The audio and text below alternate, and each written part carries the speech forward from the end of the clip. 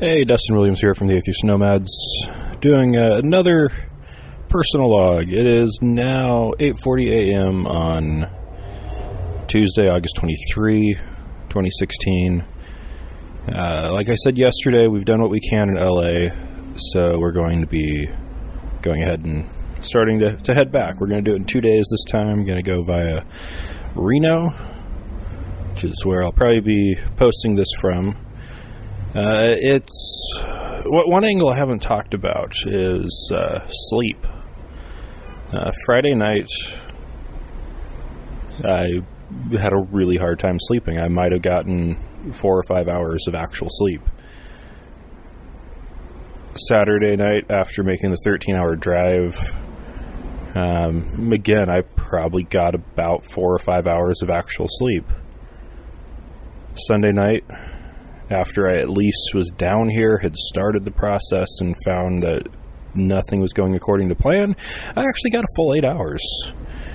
And last night, I think I slept about 9.5. Feels really nice. Wow, yeah. And then one other thing is, I was thinking about this last night while eating. I think I did find the closure that or at least most of what I needed for closure. That's something that needs to be, that's different for every situation. The mourning I'm doing here isn't, in this scenario, isn't mourning the loss of a significant relationship in my life. That mourning was done more than 2 decades ago. This was a lot more biological. It was very much more just, and that isn't even necessarily accurate, but definitely felt a lot more along those lines, which is weird, I think. But the whole thing is weird. But one thing I've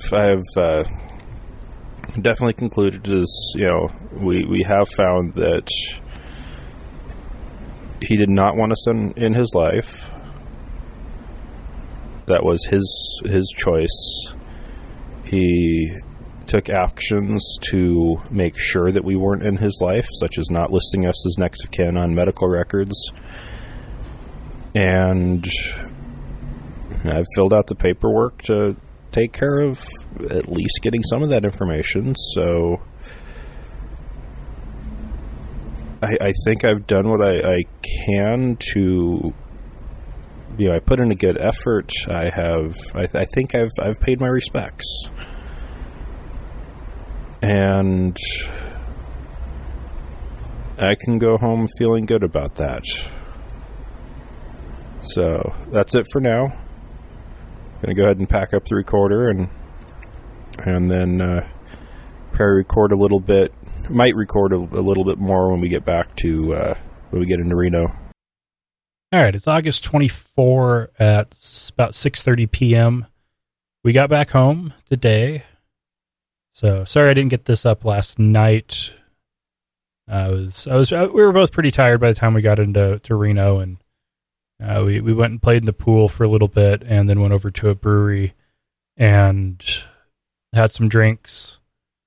One of the things that happened on the drive yesterday was it was right when we stopped for lunch. That was fortunate. I got a call from the funeral home. They were wanting to verify details before actually submitting the death certificate, and also confirm that we were ready for the cremation. And that didn't really bother me on the phone. It was talking details. And then when I told Lauren, it hit me again. It's definitely, I get a lot more sad when I think about the body. That makes perfect sense because of the fact that, actually, I don't know if I can explain why that makes sense to me, but I'm sure you can all agree that does make sense. That's what makes humans human, even when you look at the other hominid species, is the fact that they take care of the remains of their dead. The point that you have ceremonial burial practices, or at least some kind of burial practices, that's a definite point where you can say, yes, these were humans. And so that's about as human as you can get right there. And anything else really wouldn't be human. The rest of the drive was fine. It was nice having a little bit different scenery. The crossing the Sierras yesterday evening was absolutely beautiful. The drive through the desert today wasn't bad, but was uneventful. It's good to be home. It is good to have this, at least this phase of it, over.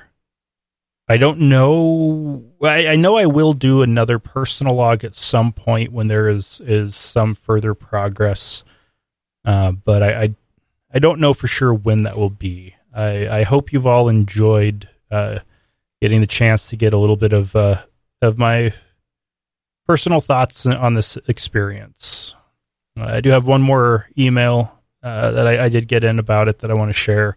This was from Duncan. Good stuff, mate. Dads are complicated when shit goes wrong. 3 cheers for wearing your heart on your sleeve and sharing it, mate. He's from Australia, so hence the use of the word mate. But it's been nice to be able to share it. I am one of those type of people that, especially with my educational background, I was studying. I studied for 5 years to be a minister. I've actually had classes on how to deal with grief and loss, both from the ministerial standpoint and a death and dying class when I was trying to do a psych minor. I have training on how this is all supposed to go, and I also know that when it comes to grief, the only rules are do it at your own time and pace, the way you need to do it, don't rush it, and don't skip steps. And I have allowed myself to go through the process, and it's been cathartic to share it, because I can only think so much in my head. Actually, I have a tendency to really overthink things in my head, and that can actually confuse things a bit. When it's talking to Lauren, I can repeat things over and over, and I can, it helps with working through some of it, but there eventually comes the point where you need to actually settle on what your thoughts are, and utilizing a medium where you have a limited space to put things. Where I don't want you to hear me ramble on for hours. A few minutes here and there about it is much better, and that has definitely helped me to simplify it as I've worked through the thoughts and emotions. So anyway, that's probably it for now. If you want to reach out to me any more about this, still Dustin at atheistnomads.com. We'll talk about any further feedback on the next news episode for Atheist Nomads. And speaking of Atheist Nomads, the interview that's scheduled for this week, it was recorded on Monday without me. I am tired from this trip, so I will not be editing it tonight. We'll worry about that tomorrow, and you should see it late Thursday night or early Friday. So it will be coming, don't worry, just a day late. Anyway, that's it for now. Bye.